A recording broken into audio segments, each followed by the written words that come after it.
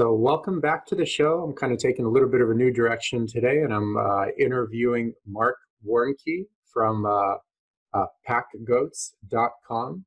And honestly, the background with how I ran into Marc is I just ran into his profile on like I think a backpacking page on Facebook or something, and he was hiking with goats, and I never even seen that before, and I thought that was like super cool. So I wanted to invite him on the show and get to know about his lifestyle a bit more, because I thought he had like a really cool lifestyle as well, and more about like pack goats and hiking and hunting and all that other stuff. So welcome to the show, Marc. It's good to see you. We spoke like I think a few months ago. I asked like a few questions about the trips you offer and all that stuff, but it's good to finally like see you on camera and kind of have an opportunity to chat with you today. So welcome. Super. Yeah, no, I'm glad to be here. Thanks for having me. So what got you into doing like getting into pack goats and doing all that stuff? Well, so my family was young at that time, and so my kids were little. My wife is a little, or my ex-wife now, but so maybe it didn't work so well. But she was little physically, right? So she weighs 110, 115 pounds, and I go into the backcountry a lot, hunting and scouting, and you got to carry a lot of weight, 50 pounds minimum, and it doesn't matter if you're a little lady, you still kind of got to carry that. That's like that base level of equipment. And yes, you can get down to ultralight stuff at 35, but to do 10 miles a day, being 115 pounds and or being a little kid, it was really difficult to find a way to take the people I loved most in the backcountry. So I started exploring different stock options, and I've had experience with llamas and horses, and frankly, horses are just dangerous. It's a guarantee somebody's going to get hurt sometime. It's just the nature of horses. They're expensive and they're dangerous. And llamas are super expensive, and they're a crazy bad pet. They have like zero, -5 personality, right? Okay. Yeah, if they let you At touch least they're them, not at a zero. You know? right, right. They are just not a cool animal. They're very weird. And expensive. And so goats came onto the radar as something that there was a small group of people doing in the United States. And I thought, cool, I had a goat when I was a kid. They were a cool critter. I didn't know they could do that. And then fast forward now 8 years, I think I'm probably one of the global authorities on how to run pack goats, and invented the gear and kind of next level training and breeding and everything else. It swept me up rather than me sweeping it up, I guess. Well, how is this pretty common, or is this like something like a new trend that has started? Because I've seen donkeys being used, and obviously horses have been used for like, I don't know, hundreds of years, but I've never really seen like people using like a group of goats to carry like equipment or whatever hiking gear they're planning on carrying with them. Yeah, it's super uncommon. So, when I started, there was maybe 20 people doing it in the United States. The first pack that was thrown on a goat to carry something for somebody was in 1971, and it was a guy named, gosh, am I going to forget his name? Anyway, he's a scientist studying bighorn sheep in Wyoming, and he cut a 2x4 in half, and he cut a shovel handle in 4 pieces, wired it together with baling twine, hand sewed some duffel bags so it would work on it, and had his goat carry his equipment up the mountain, and said, wow, we got something here. And that's he was the grandfather of only him doing it till the mid 80s. And then some people picked it up, but it found a usefulness for an adult male goat over 1 year old. And so the farming community kind of grabbed onto it once it became a concept. And so they did it as a 4-H activity.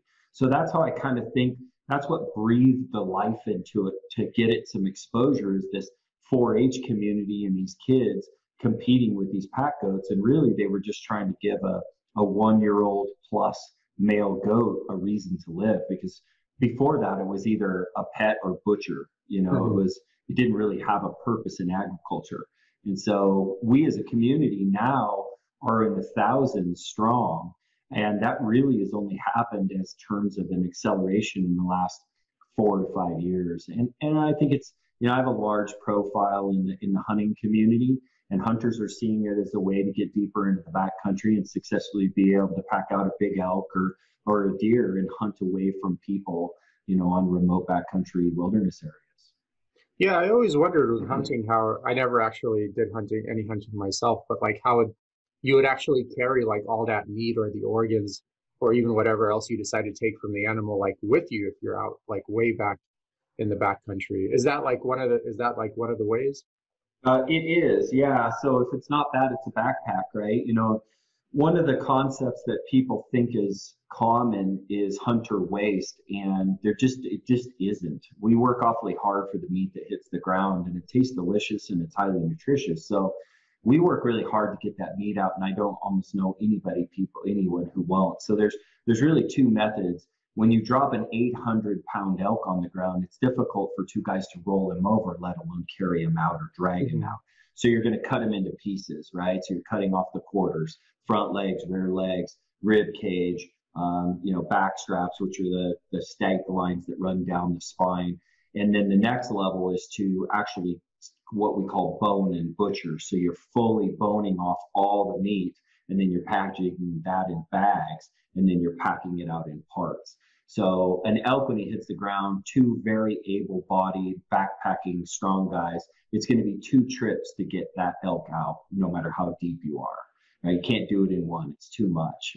You end up with almost 300 pounds of meat off an elk, and 150 pounds of load is pretty hard in high Hmm. elevation, steep terrain. So almost everybody will do two trips.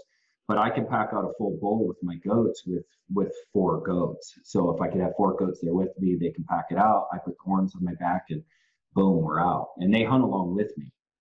How do you keep the meat from spoiling? Like, Yeah, that's a common question. In the high country at 8,000 feet plus, which is where we're hunting elk in September, the night times are always dropping, 30 to 45 degrees. And if you can get that meat down to sub 40-degree temperatures that first night, it's actually good in the backcountry for almost a week. You can hmm, keep it hung in creek bottoms and in shade, and make sure that you keep the sun off of it. And, it's just a part of the normal aging process actually for meat once you've got it chilled.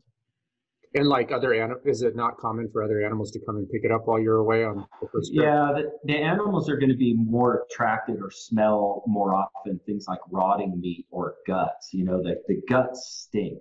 Rotting meat stinks. That's what things are going to more, be attracted to. So this year I shot my 29th elk with my bow. I've almost hung every single piece of meat, elk and deer. So that's over 50 animals in the backcountry. Over 30 years of hunting, I've never had one bear in camp disturb the meat, never once. But when I drop an elk on the ground, I pull all this meat off, and then I come back to visit that carcass. There's almost always a bear on that carcass within 24 hours. So that's the difference in the stink of clean, chilled, properly taken care of meat in a camp that has human stink in it too, which they're leery of, versus a dead elk on the ground with his gut spilled out, Hmm. right? So kind of give you a perspective there. And cougars and wolves, they're very wary predators. They're super calculated. A bear's kind of a bumbler. He'll kind of come in and see what's up. A cougar, a wolf, they'll smell what's up from 100 yards. They'll observe for 3 days. Is it safe to move in? Then they'll move in. So they're a wary, cagey critter by comparison to the bumbler of a bear. Gotcha. I Yeah. guess for anyone that's looking to kind of get into hunting, and I've been kind of looking into it as well, like, is there like a step-by-step progression of how to get into it? Because I presume like bow hunting is going to be like the most difficult out of like anything you can do. Is that right, or am I wrong? For sure. Yeah, just the ability to be successful. So in Colorado, the densest population of elk in the world, success rate with rifles is in there in that 30 to 40% every year. With archery, it's 2 to 4%. Hmm. So it's just that much more difficult when you're limited to 40 yards versus 400 yards, in shooting distance and the ability to be accurate. It's not that hard to close 100 yards on a bull elk. It's super hard to close the final 60 to get into 40, right? That's where, the step on a leaf, one wrong step at 40 yards, everything's over. Where at 100, you can get away with stuff like that. So it's exceptionally harder. It's geometrically harder. Gotcha. I wonder what Rambo's success rate is would be with the bow. Yeah, probably be like 99.9%. He's like, maybe. one arrow takes home like 10 animals that season, you know? Yeah, right. Yeah, funny.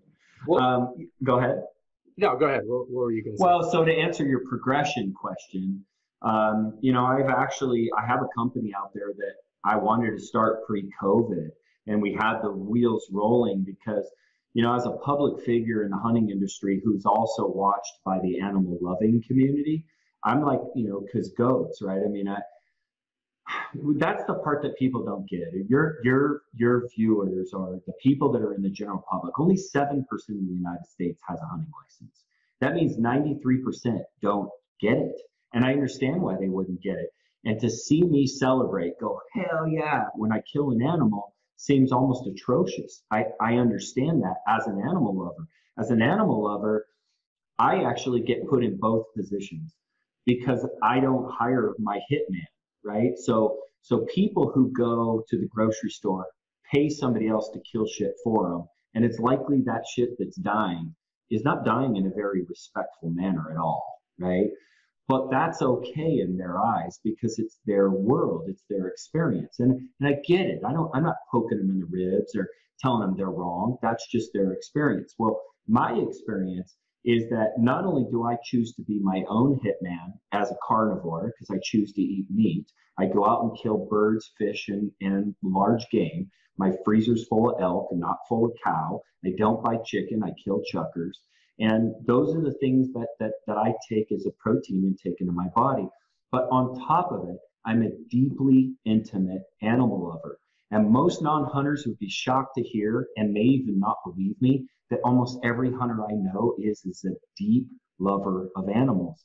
And it's paradoxical that we would want to harvest their life, but that's something that's been put in us as a predator. There's a certain portion of the population that were born as predators. There's others that were supports of those. There's hunter-gatherers. There's the home people that took care of, the gardening and did all that stuff. Those are gifts God gave us to kind of have inside of us as an extra, not a missing, right? Mm-hmm. And so with all that being true, there is a large portion of the urban societies today that no longer has the ability because we're in the third generation here of being separate from the harvest of our own food, right? Our grandfathers, every one of them, if they didn't know somebody who knew how to kill shit, they wouldn't be here right now. So we're just simply 3 generations away from having to intimately see death on a daily basis to put meat in our body. 3 generations later, we literally have people that are so separate from that experience, they just think a chicken magically shows up in a styrofoam wrapper in the grocery store. They don't equate the fact that somebody killed it and gutted it and it was raised to die.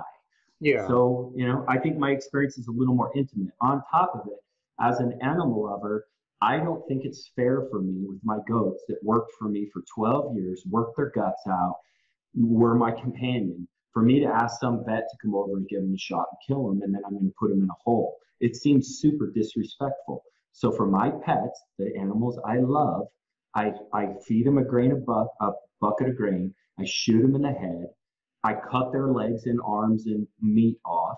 I feed my family with it and I pray over it and thank it for what it did for me. And then I bury it respectfully. So am I bad for doing that? I don't think so. I'm just in touch, right? So that part of me that can be that bridge between animal lovers, urban society, because I get that part because I'm no dum-dum. And then as well, I can get my hunt on and redneck with the rest of them.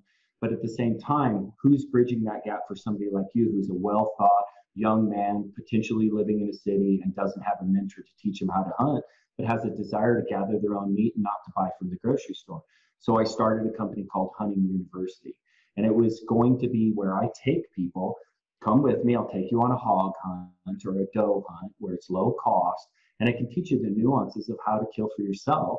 And I'll teach you how to butcher, I'll teach you how to shoot, I'll teach you what thing to get. And at least you'll get a start with somebody who can teach you how.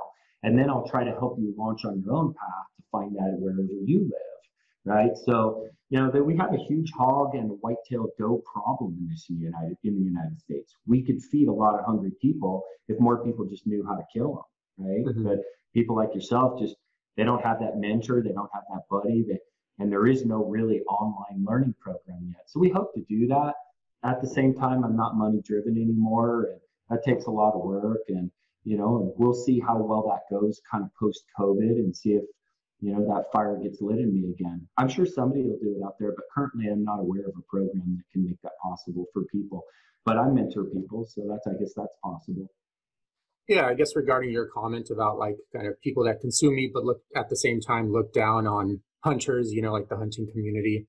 I always kind of wondered, like a lot of times when people brought that up with me, I always kind of mentioned like, oh, like you're kind of supporting like basically if you're shopping at places like Costco or any supermarket, you're supporting like a factory farm type vertically integrated business model. It's like these animals basically live in like Nazi concentration camp type environment, so you can get meat for like $2 cheaper. So you're okay with having them, live a life of misery to basically be able to save $2, on meat, and to have like a meal that just satisfies you for like that 1 or 2 minutes you're eating it, and then you're going to need another meal. But that was like their whole entire life in existence, Mm-hmm. And then you tell them like, well, what's the alternative of this wild animal? Like if the hunter doesn't instantly kill the wild animal, they either get eaten by other animals, which is a pretty brutal way to die, in my opinion, or they just like die of old age in like the wilderness, which is still like a very brutal way to die as well, So it's like their two paths of ending is like not that great, you know what I mean? Right. So I always found like once I brought it up like under that vantage point, it's not like there's not much to argue about.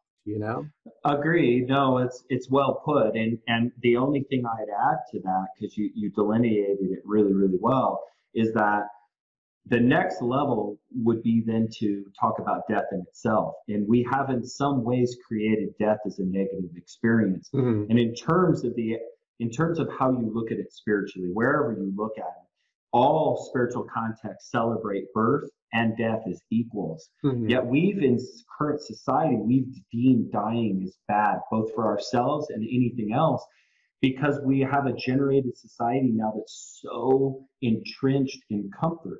So how do I always stay comfortable, warm, well-fed, entertained, with the least amount of effort and the most amount of energy gain? How do I do that? Well, problem is that we are evolved based on discomfort. We're not supposed to be comfortable all the time, and we learn from our greatest mistakes and greatest discomforts. 100 years ago, we would have washed our grandparents' body with our own fucking hands, dug the hole, and laid him in there, and probably maybe witnessed the death. And by our ages, we would have witnessed the death of a sibling. We would have definitely witnessed the death of a parent and a grandparent. And we certainly would have had death going around on us on a daily basis because we had to kill a chicken.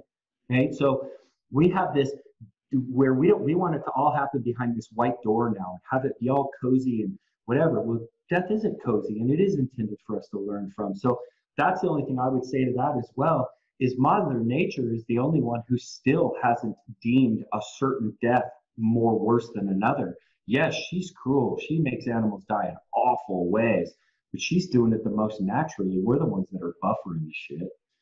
You know what I mean? Yeah, I mean, death definitely completes the life cycle. Without it, basically life stops too, So Right. it comes from the soil, and then eventually you lay down on it, and the fungi eat you up, and you go right back into the soil. Right. So it's like, and then Sure. the cycle continues. And without that part, it's like there is no cycle, thus there is no life. So, Sure. So yeah, I kind of forgot what I was going to ask you. I had a question in mind, but you brought up some good points, and I kind of spaced out on it.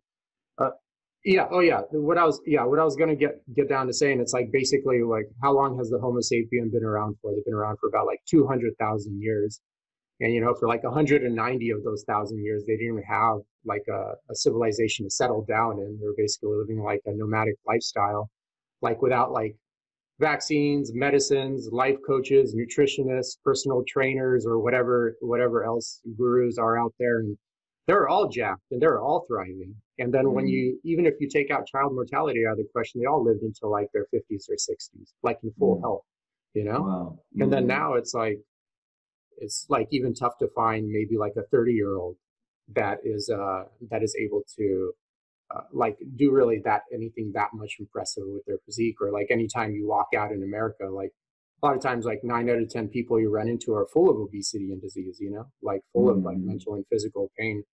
And it's like, it goes back to like, what is that comfort really producing? It's producing a lot of discomfort and a lot of in a lot of ways as well. So going back to your comment that you mentioned. No, it's super true. It's super true. I don't know if you know my background. I was nationally competitive in a thing called Train to Hunt, which is really like a Spartan race for bow hunters, right? So, and I competed a bit against Ben Greenfield. You know Ben. Oh yeah, I've written some articles from. Yeah. So Ben's a client of mine, good dude. When I was competing with him in the same competitions, I was in my early 40s. I'm 50 now. And he was early 30s. I think I'm exactly 10 or 11 years older than him. And what was really, really shocking to me is that, Ben at that time was going to Hawaii every year and, the triathlons, and he was, literally, nationally competitive in the open class. And I was in kind of the old dude class. I was in the senior class. Now, what was interesting to me is that there was a portion of our competition where it was purely run and, run obstacles and do all that stuff and carry weight and backpacks and rigmarole. Anyway, at that time, I was really starting to struggle with my training because as you age, you just recover less, right? I have to have way more focus on recovery. I'm doing things like yoga. I'm spending 30 minutes stretching. I'm doing all the things that I used to poo-poo just to be able to do what I do today, right? Yeah. Right? You're like, now I spend 30 minutes working out and 2 hours recovering from that workout. Totally.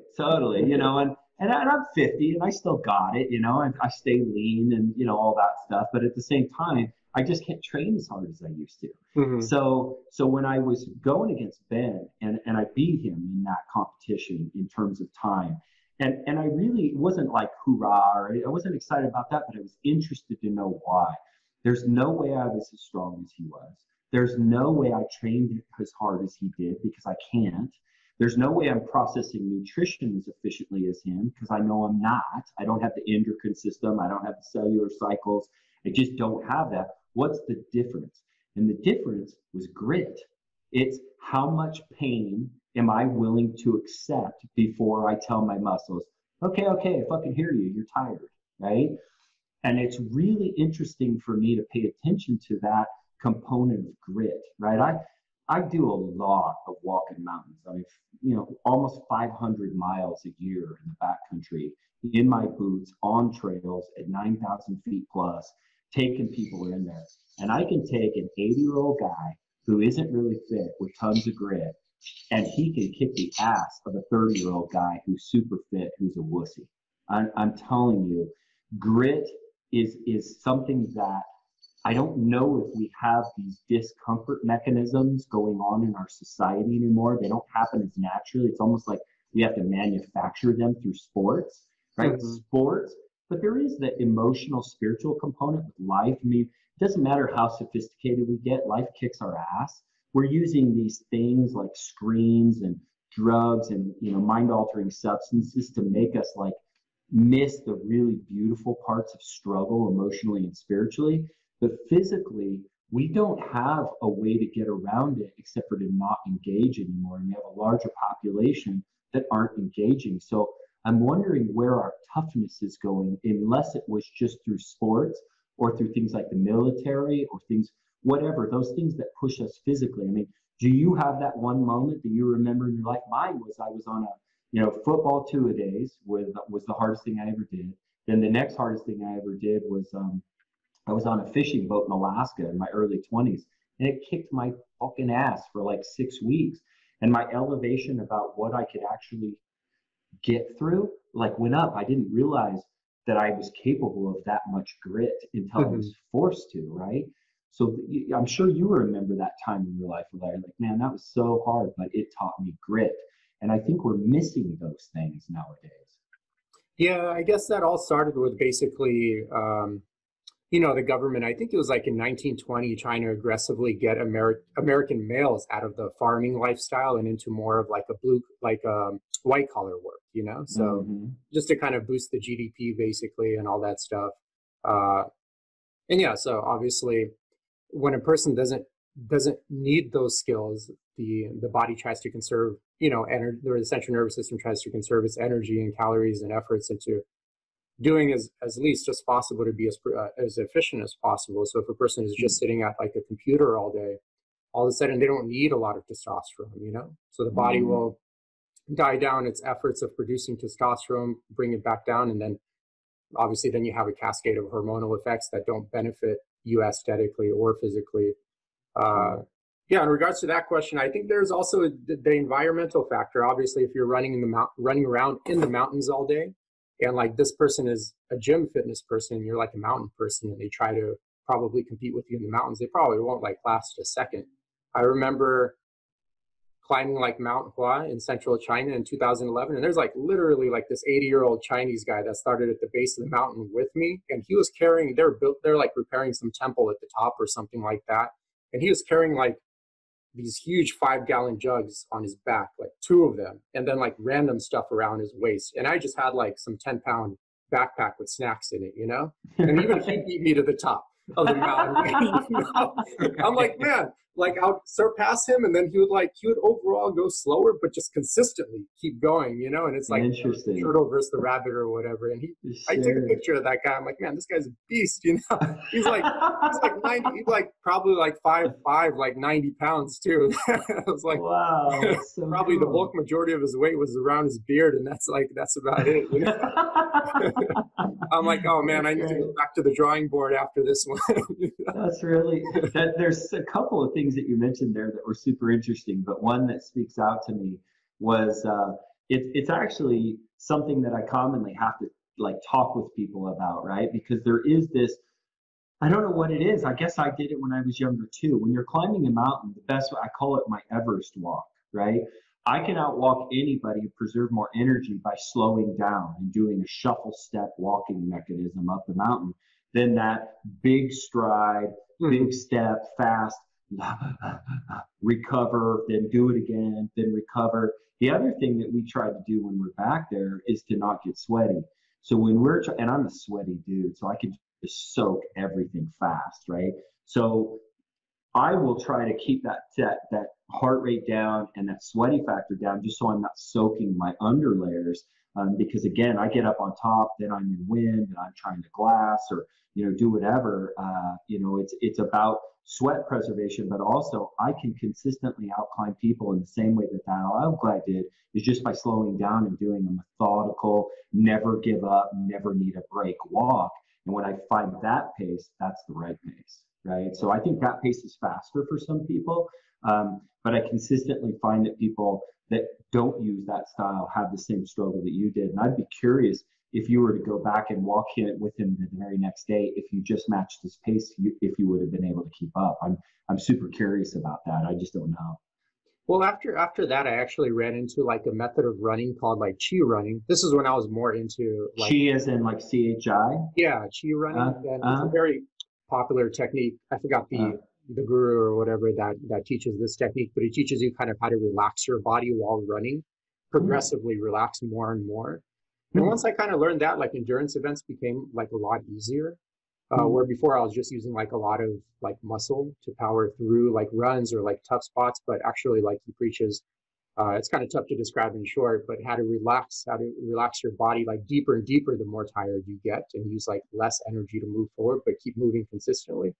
It's interesting. Like it's pretty interesting. It's like fairly easy to implement once you learn it, and then just get a lot of practice time in. But regarding your topic, I totally forgot the name of the book. It's been like 10 years since I read it, but it was written by a very popular Green Beret that served in Vietnam for like, I don't know, like 5 years straight. He didn't even come home for like 5 years, and he won like the most medals. I forgot the exact Medal of Honor being one of them, but some other medals as well. And no one has won that combination of medals since him. And his responsibility was basically teaching the indigenous Indians in Vietnam to fight against like the communists. And he mentioned like basically all you have to do was teach them how to shoot an M16, because they live like in the mountains on lava rocks their entire life. They can literally like do everything, like run forever, like climb mountains really fast. Like they even had like such like calcified feet that when he would try to like put medicine like in their feet, like inject a needle through their foot, the needle would just break because their feet were like so calcified, and they could just like run super fast on lava rocks without even any shoes.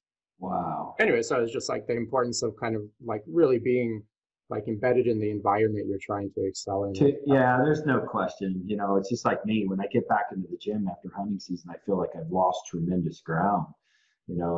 but I haven't. I'm just changing how I'm training, so that's, I agree with you. It is as it is about, kind of what you do on a daily basis and how you do it. And it's, what's interesting too, because you'll find this intriguing.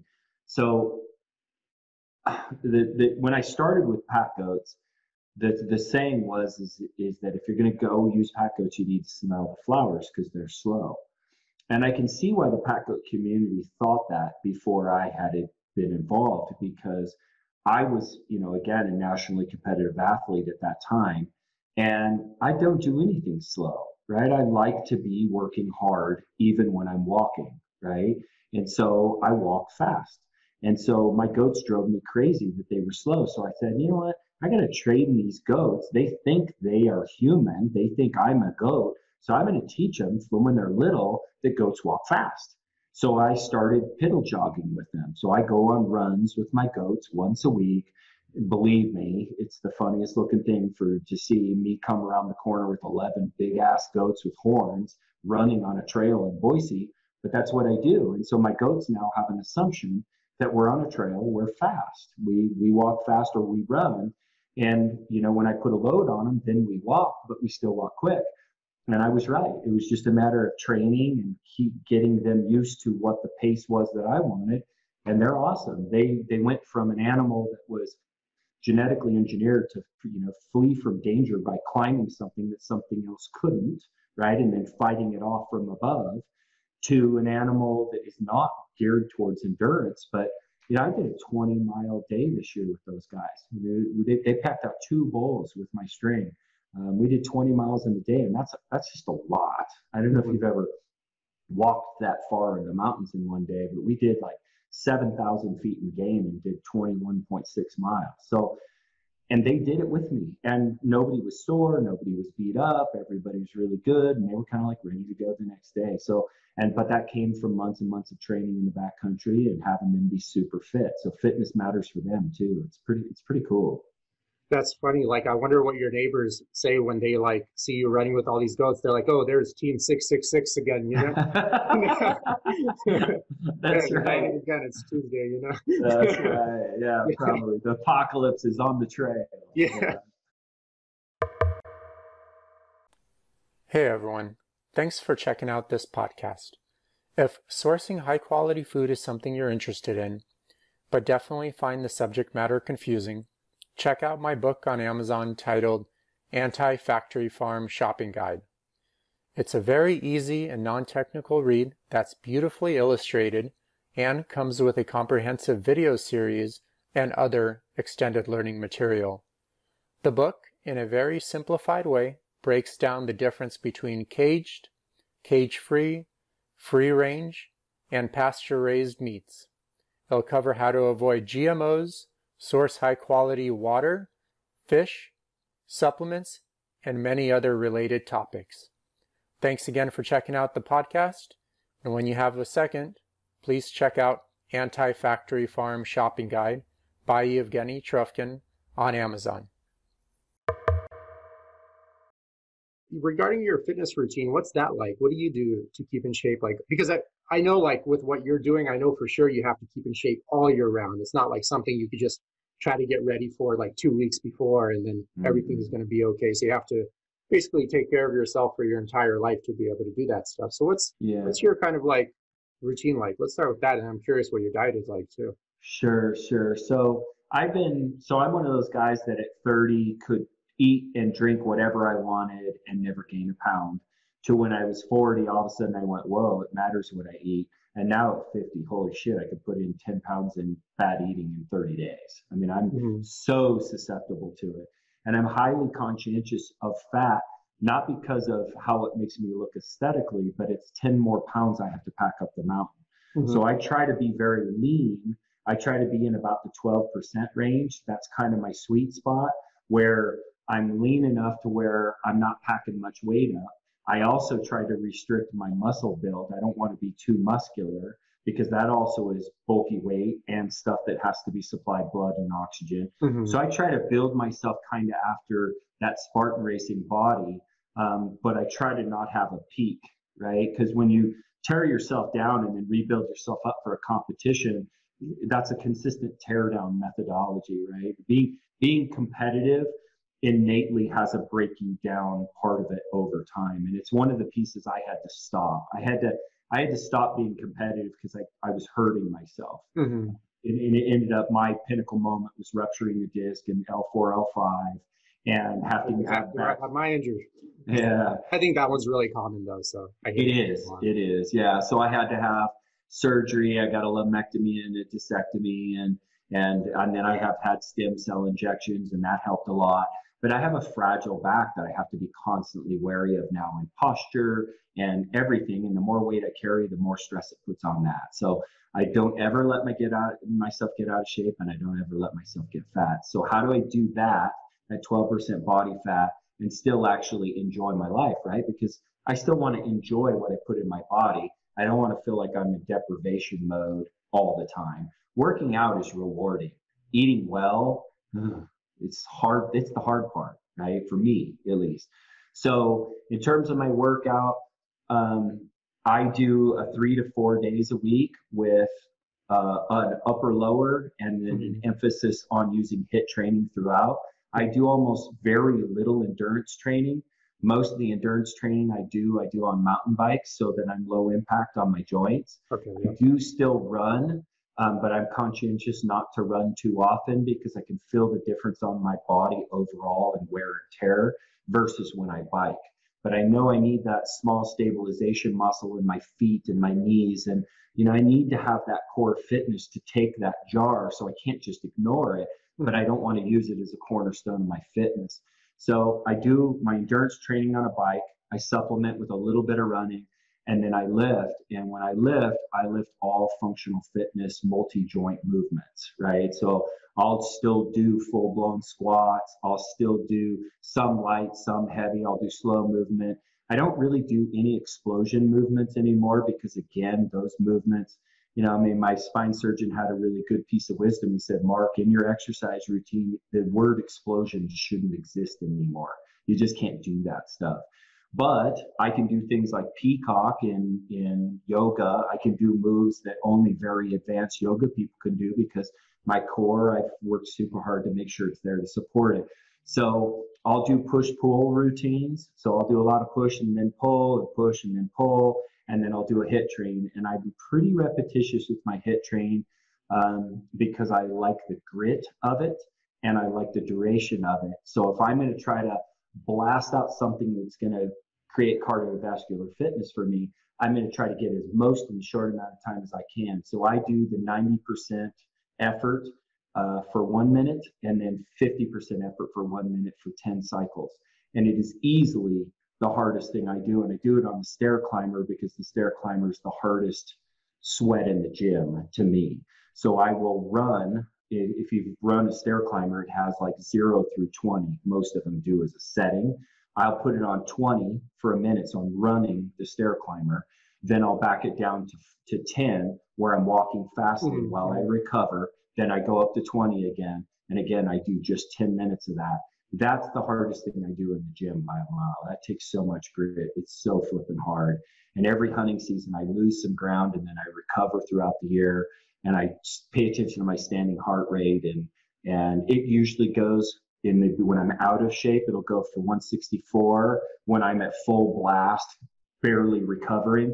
And then I'll drop down to like 156, 157 is when I know I'm starting to get to the level of VO2 max and fitness that I'm looking for. So that's like my measurement stick of my ability to transmit and process sugars and, cellular recovery and the use of oxygen.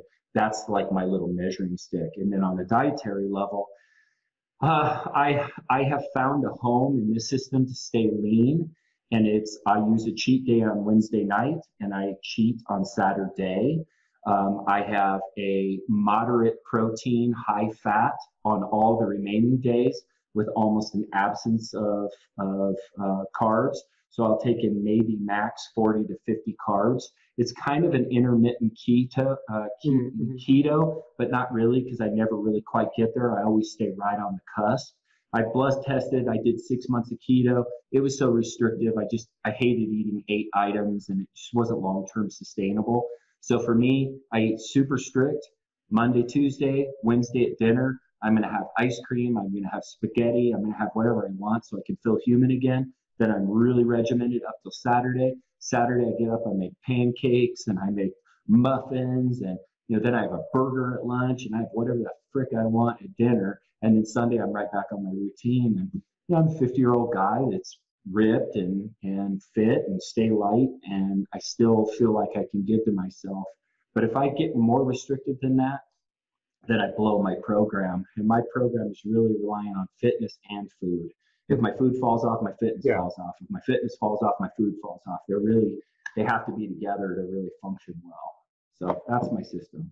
Yeah, and that's great to hear that you're like 50 and still in like really good shape. I hate when like people come up to me and they say like, oh, like after 30, like it's impossible to lose fat, or after 40, it's impossible to lose body fat. I'm like, no, man, that's not how it works. It's like actually pretty damn easy to do if you're like living a health conscious lifestyle, Sure. and like semi taking care of yourself, not even being like ultra disciplined. If you're ultra disciplined, then it's like still easy to be like pretty ripped even in your old age. I mean, it is. Guys like Paul Check, I think he's like pushing 60 now, still deadlifting like 3 plates on each side for like reps, and he's like super ripped, Right. Yeah. So, yeah. No, it's possible for sure. Well, how's your lifestyle like? Do you have like other forms of work outside of doing the hunting company plus the pack coat, blah, blah, blah. Pack coats. Pack coats. Sorry, those two words kind of flow into each other, man. They do. Yeah. No worries. So I've been a lifelong time seeker over a money seeker. I retired early in life. Before 2008 and 9, that economy, when it flipped upside down, I saw my net worth evaporate. I had to start over again. So I built a second company after that. Now I'm resting on the laurels of that success. I'm not retired. I still work hard. But despite building, really I actually started over 3 times. And the most recent time was just a couple of years ago when I ruptured my disc and got a divorce in the same year. And, that was like a do-over because, she kind of got everything, and willingly. She's not a turd. I felt it was my duty to take care of her. I had to start over again. So for me, time and money and lifestyle are all they're synchronized. And I wrote a best-selling book way back in the day called Oh No. And it's like a book called Options, Not Obligations, because that's how I've always lived my life. I always want to get up every morning and ask myself, what do I want to do? Oh, cool. I want to work today. I want to flourish and create abundance. Or what do I want to do? Okay, today I want to go hunt pheasants, or I want to golf, or I want to go play with my kids. So I want a life surrounded with options. And the only way to do that is to not have money dictating my future, right? So for me, it was about figuring out how to have life work for me that way. So I decreased my need for consumption. I increased my ability to produce income. And I broke the rule that told me I had to work all the time, right? Why is that a rule? I don't have to work all the time. I can actually consume less, make more money in a shorter period of time, do what I want. So since I was 22 years old, I've taken 6 months off a year every single year of my life. I've never worked more than 6 months. And that's been what's created one hell of a photo album, a lot of deep relationships, a ton of personal growth, and the things that matter. So I wrote in my book at that time, I say, what am I trying to really do? Right? When I walk this earth, what am I trying to achieve? And I said, well, what's the human measure of achievement? And so I thought about that, and I thought, well, what somebody reads about you when you die, your eulogy, is probably a pretty good measure of what you did, right? When your brother or your mother or your child or your best friend reads, this is who Marc was, what would that say? And then can I actually engineer my life to pre-write that for me, right? If I want to have a life that is written in a certain way, well, why don't I start right now, right? So what I recognized is that in eulogies, they never mention the size of the house you live in, how much money is in the bank, what kind of car you drive, and what you do for work. No, it never fucking even gets talked about. So why do we spend 8 to 10 hours a day in our whole entire adult life pursuing something that we're never even going to talk about in the most poignant moment of human existence? It's fucking stupid. So for me, I just said, I don't want to do that. I Hmm. want to have memories. I want to have relationships. I want to grow. I want to evolve. I want to meet interesting people and see the world and do all that. And if you think that's lazy, well, I don't give a shit. I don't think it's lazy. I work harder than anybody I know, playing or working. Hmm. So, I just, I wasn't willing to do it by the way people told me. And so lifestyle, every morning and I decide what I'm going to do that day. Am I going to go have fun or I'm going to create abundance? And today I got up this morning and said I'm going to create abundance. And as a result of the work that I did today, I decided to go on a Belize bone fishing trip in 2 weeks because I can, and not because I'm a lucky member of the sperm club, not because daddy gave me a bunch of money. I was raised I got poor to as Google shit. sperm club now. See what comes up. Probably nothing too great. You know? Well, I I'll call it save the that for lucky. after the video. I call it the lucky sperm club when you inherit your wealth, right? Yeah, Which I don't begrudge either. Good for those people. yeah. Do something great with your life. But I wasn't given money. I had to create it myself. I'm not all that in a bag of potato chips. I just had a clear path from a young age and knew what I wanted, and that was time. I wanted to buy my time by not working. No, that's totally admirable. And actually, even to this day, I run into very little people that are in that mindset. I had that Right. kind of thought pattern when I finished college as well. Um, Before college, I was just going to get like a normal job, like going to corporate office, et cetera, et cetera. But then I was actually personal training still part time though, just like 10 hours a week or something through college, just because it was like flexible hours and I enjoyed doing it and it was like interesting. But one thing I've noticed is like, man, working with people after you've seen them be in like a corporate environment for like 20 or 30 years, it's just the amount of like mental and physical pathology that arises in most of them. I was like, man, that's not like a life I want because I feel it doesn't even provide you with the physical security that you typically would go into that occupation to acquire. Like a lot of people would go in Mhm. there for the consistent paycheck or like medical benefits or whatever, or social prestige. But I feel like at the end of the day, it's kind of like all those people just developed a lot of health problems, or a lot of like physical and mental health problems as well. And I feel it really doesn't in the long term even provide you with that security for the most part. I'm sure it fits well with some personalities, but I don't think it's just like a good environment for like the bulk majority of people. I just don't think people should be living that way. Sure, sure. And you're right. There are some people that are a natural fit to that. But do you have children? No, no kids. Yeah. Yeah. So you'll see your children will make you a superhero that can do anything. And if that anything is that you see that the best path towards financial security and safety for them is to log your hours in a cubicle, you'll do it. Right. So there's been points in my life where I've drifted from that to be things to people in places and entities that are bigger than me that I have a calling towards.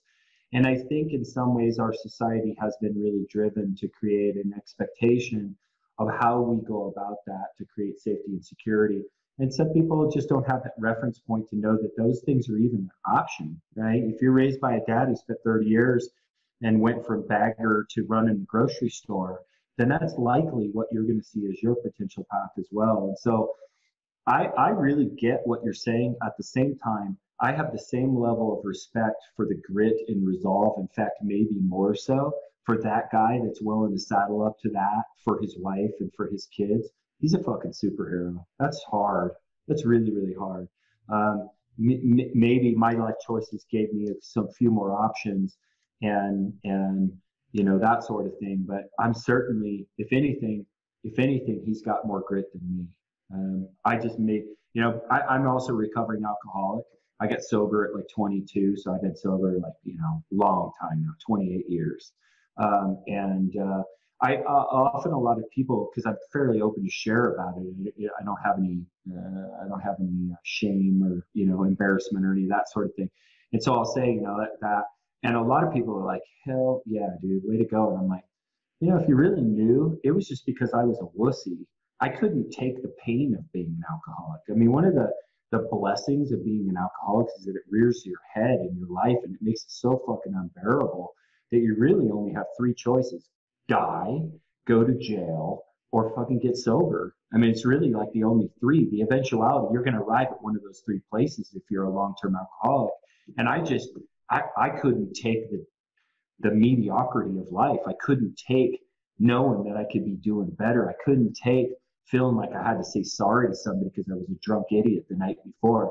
The lower level stuff got me before I had to ruin a house and lose my fortune and, ruin my marriage or whatever because I was a drinker. So when people say good on you, well, okay, yeah, I took the step. I could be the guy with a, sign in my hand on the grocery store corner too. I could have made that choice. I mean, I know what the gutter smells like. I know what it looks like. I've been there. I didn't choose to stay there, but it was really because I just couldn't take it. I couldn't take life sucking that much. So when I see some guy saddle up to that, I got props for them. That's hard. That's hard. It's hard to dig a fucking ditch for 30 years. That's hard. What I'm doing is kind of easy. I just got another path. Gotcha.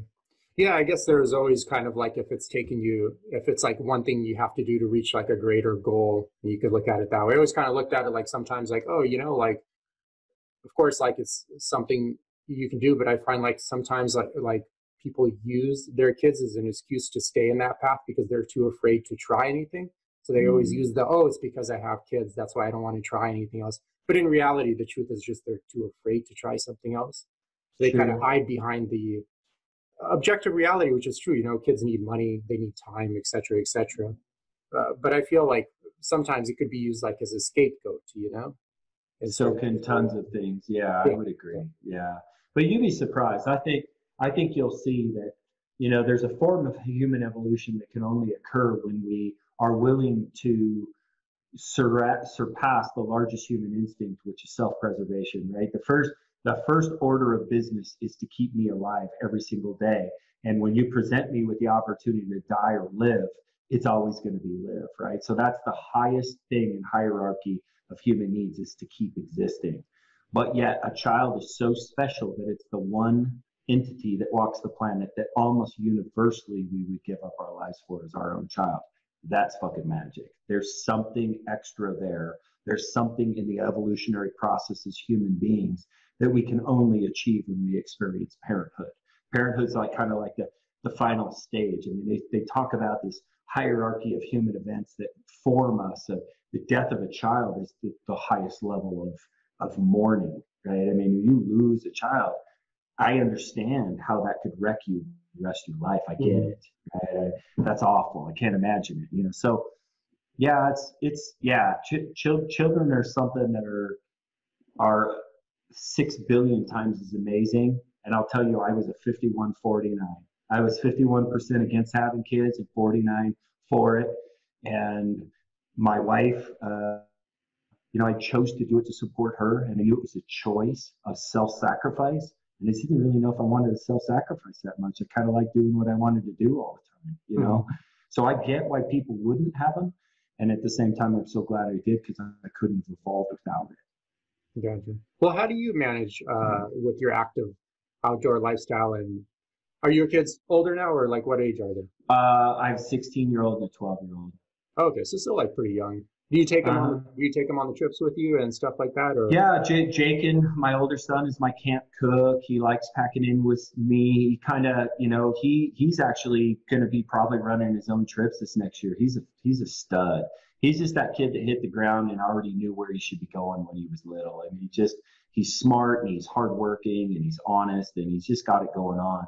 And then my younger son, he's got that different spirit where he kind of gets bounced around in life, and he and I have a harder time relating, right? I don't love him any less or any more, and he and I have a deep connection. But he's also in that 12-year-old stage of, being hormonal, and kids are cooler, and he's also been really, really fucking hammered by COVID.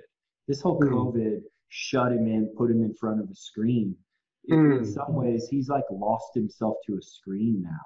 It's like it's this really, I'm really, I have a hard time really not being angry about what we've done to modern society to make our kids so scared to go outside that they're now parked in front of a screen 8 hours a day.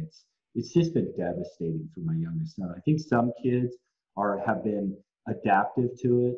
But man, I don't know. I've just literally seen him in a short period of time be a different human being now, and not, and he's really struggling with it. So it's really hard for me to see that. And I'm sure you can sense my energy. I'm just super frustrated with the feeling like I don't know what to do.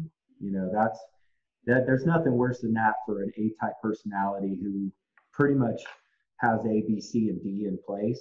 I don't even know where to fucking start right now with that stuff. It's like the screen has him. It's really a hard thing. It's a phenomenon that's across the country right now, and it's not being talked about. But there's a lot of parents that just don't know what to do right now. What state do you live in? Idaho. Idaho, gotcha. Are you guys like all on lockdown now, or what are the rules? No, we're in fact, people have sports here in Idaho. They'll come here for like wrestling tournaments and stuff like that because we're one of the states that's actually allowing for the most freedom. So our restaurants are open, but the kids are still, the government's the government. So the government has them all shut down still because that's what the CDC says. So in terms of our entrepreneurial spirit and our business in line, thank God we're thumbing our nose at the people who want us to be so scared of this stupid shit. But the kids are still super subjected to it, and they are being forced to bow to the will of this fear stuff. And as a result, their educations are being harmed, their personalities are being harmed, and their ability to build new friends or keep ones are super low. And kids are made to play with kids. It's a hard place to be right now. It's really hurting kids. Gotcha.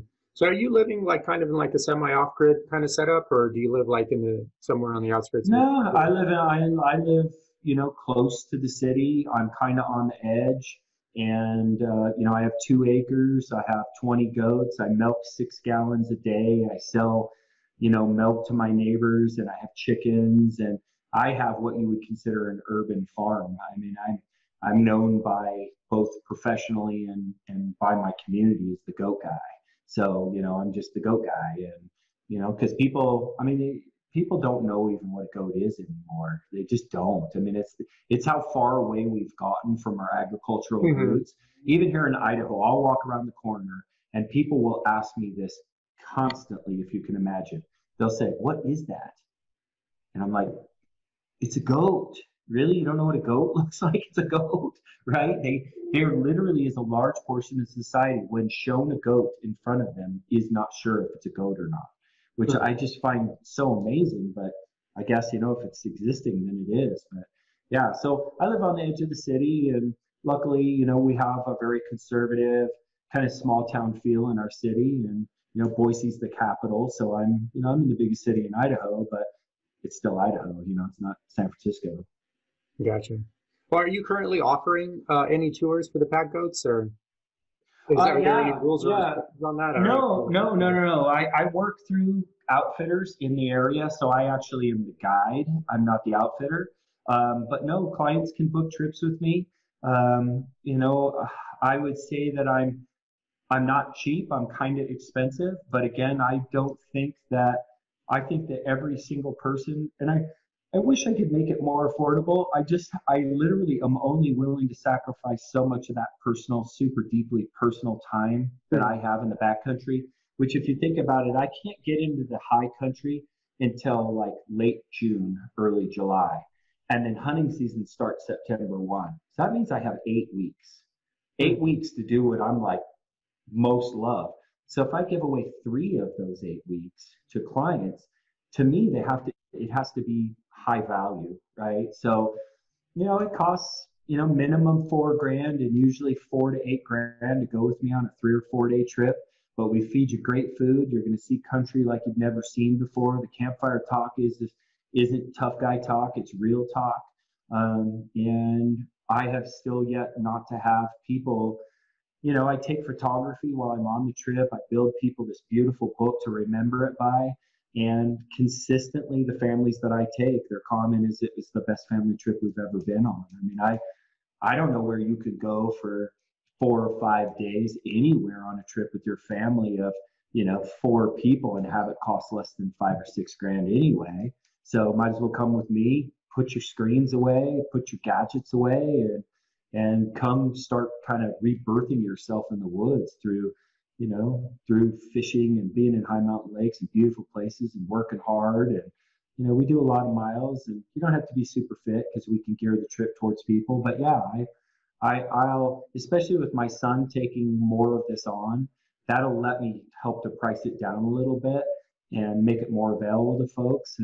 And yeah, we'll be doing a lot of trips this year. So yeah, you bet. And they can get a hold of me at packgoats.com. Gotcha. Yeah, and we'll list that in the description for anyone that's interested.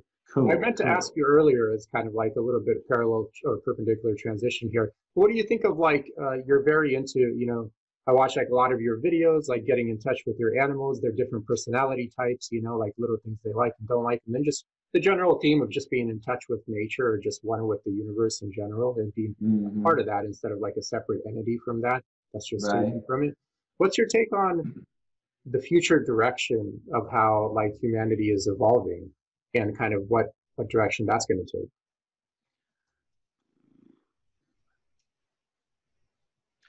So, sorry, my pause is because I was checking in to see if I'm willing to share.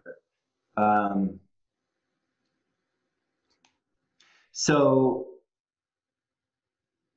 I have been now seeking additional growth through the use of hallucinogenic therapy, things like ayahuasca and ayahuasca and those sorts of things. And I have now found kind of that pinnacle element. I've been a lifelong grower, and I can say that without question that some parts of my mission has changed as a result of those interactions and doing those ceremonies, because now it's about the ability to positively influence people through love. And I know that sounds corny as heck, but that's where it is. And my interactions on a daily basis are rooted in love and being kind. And if I can be patient, kind, and loving, as a result, it sets a tempo and a temperament for the circle around me, which then sets that for the next circle around them. And I think the more people that become conscious of the fact that we are needing some sort of shift that involves kindness, that involves love, and that requires patience, the more people that are affected positively in that way, the more cumulative change we'll make on planet Earth. So energetics are such a part of that. So I was always aware of energy because in my family of origin, to survive, I was raised in 7 marriages, divorces, and lots of dysfunction. For me to survive, I had to be really tuned in on who was mad at each other, what to anticipate was the next dangerous event that was going to happen in my home as a kid. And so I became really tuned into energy. I don't think I ever recognized it as being energy until like my early 20s, when I was in the public speaking realm and I was selling, and I could collectively sense people's energy and give it back and move it in the direction it needed to for me to be able to close the deal or do whatever. I became conscious of energy then. But when I sit in these ceremonies, to know that there is an energy that flows through all of us that we communicate, and the animals, I got a chance to talk to a world-renowned medium in that environment. And I got to ask her a question I've always wondered, which is the soul and the spirit the same thing? And her answer to that, and then this is a lady who has TED Talks and stuff. She's the real deal, right? And she said, a dog has a soul, a goat has a soul, a cat has a soul, and we have a soul. And our souls are what collect past experiences and then remind us to not repeat the same error. But it's much closer related to the human part of us. Our spirit is what is in us, that is the divine entity, the divine light, connected and a part of whatever you want to call the Spirit, God, the Holy Spirit, whatever you choose. And it's the divine being that's inside of us. And they're two different things. And our spirit speaks to us by making us deeply curious about the future.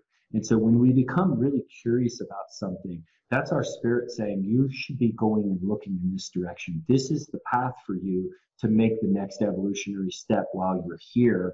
And your soul's the one poking you in the ribs saying, dude, you did that last time. Remember that shit? Remember how it went? Remember how it felt? Don't do it again. Right? So what I'm choosing to try to do now collectively with energy is pay attention to the spirit and what direction I'm supposed to be going. As far as animals go, they certainly have energy, and I can sense it. I can sense the difference between male and female energy. I can sense the difference between self-serving and selfless energy. All those things have collective energy. And if we were all able to kind of walk the planet at once and embody love, kindness, and patience, all of a sudden that would be an elemental shift in human beings that happened at once. And so I'm really invested in my little piece of that. That's why I think that's why I chose to speak to you about that. It runs risk for me to be judged for what I do and how I'm doing it. In some ways I don't give a shit. I don't care. I want to be helpful. I want to have other people, lead better lives and do what they need to do, but only because they bounced into me, not because I became something any more significant than somebody that they bounced off of, right? In a loving, kind, and patient way. So, and again, I say all that saying I am the number one offender to fall down on that mission on a daily basis. I can be tyrannical. I can be critical as shit. My past life speaks for me in lots of ways that I wish it never did. That scared little kid's still scared of being criticized, and he still knows how to be a piece of shit to people and make them feel bad.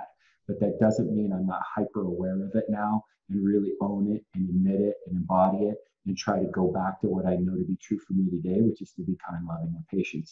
So in terms of energetics and the flow of that, animals are part of that flow, humans are part of that flow, and the collective energy. I mean, I just literally had to turn off the TV. I was curious what happened in the elections, but I literally could feel the negative energy bleeding into my body, and I felt myself turning grumpy. And I said, okay, that's it. Shit's turning off.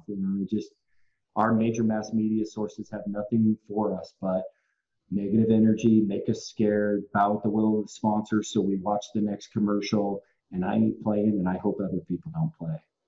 Yeah, cool. Well, it was great to meet you, man. I enjoyed our short talk, I don't know, a few months ago. I forgot exactly when, so I appreciate you doing that one and then getting on the show to do this podcast as well. My pleasure. Yeah, make sure you let me know when it gets out. I'll put it out there. Cool. All right. Thank you, Mark. Do you have any closing statements or any other projects you're working on that you want people to know about? Well, I think it's important for people to know that as a hunter, that there's the right way and the wrong way to do that. We're invested in conservation. There's no people that donate more time, money, and energy to the conservation of animals. I would challenge people in the general sector to challenge and really think about their own beliefs that they've been told by somebody else how bad we are, and go out and go hunting yourself with somebody from heart, which is 99% of us. Unfortunately, hunters as a whole are like anybody else, Christians, politicians, bodybuilders, whatever it is. It's always the jackass that gets paid attention to. It's always the jackass that gets held up as who then represents that group, because it's what the media wants to point you at that is representative. And it's the same with hunters. The guy who does it wrong is the one who gets the press, and he certainly isn't representative of our group. So I would kind of challenge your non-hunting viewership to challenge themselves to think about the difference between eating a chicken and going out and hunting a pheasant, which is more honorable, and challenge that for yourself as well. And then the last thing is to know that, yes, I own packgoats.com, and it's a blessing and a great business, and I love it, but I'm also a lifelong hunting consultant. And so people that want to call me and go on their first elk hunt or their first deer hunt, I'm the guy you call to make sure you're with a good outfitter in the right place, and I can help to guide you through that entire process. That's what I've done most of my professional life is a hunting consultant, and my fee to my clients is free, and the outfitter pays me as a referral fee, so I'm like a free advocate, free service to the clients who call me, and that company is called Top End Adventures. But if you Google anything to do with pack goats, you're going to find me. If you Google me, you'll find my Top End Adventures as well. I'm really, I have a YouTube channel on both, and I make short films in the hunting industry. I'm releasing a new one now that is a bear hunting film that will challenge most people's belief about how amazing bear hunting can be when done with a heart like I do it. So I think people would like that too. Cool. And I really like your channel with the pack goats. So I probably watched almost every video on that one. So I appreciate putting the work into that. They're actually pretty entertaining. You'd be surprised. Some people Cool. are probably listening like, oh, he's just hanging out with goats, and it's like, but it's like the way you narrate it and explain it, it's like it makes it like very entertaining. So, Wow, I'm glad you think so. I'm glad. cool. Good. Thanks. Thank you, man. Thank you again, and have a good weekend. Okay. Yep. Thanks. Bye bye. All right. Thanks, guys. Thanks for tuning in.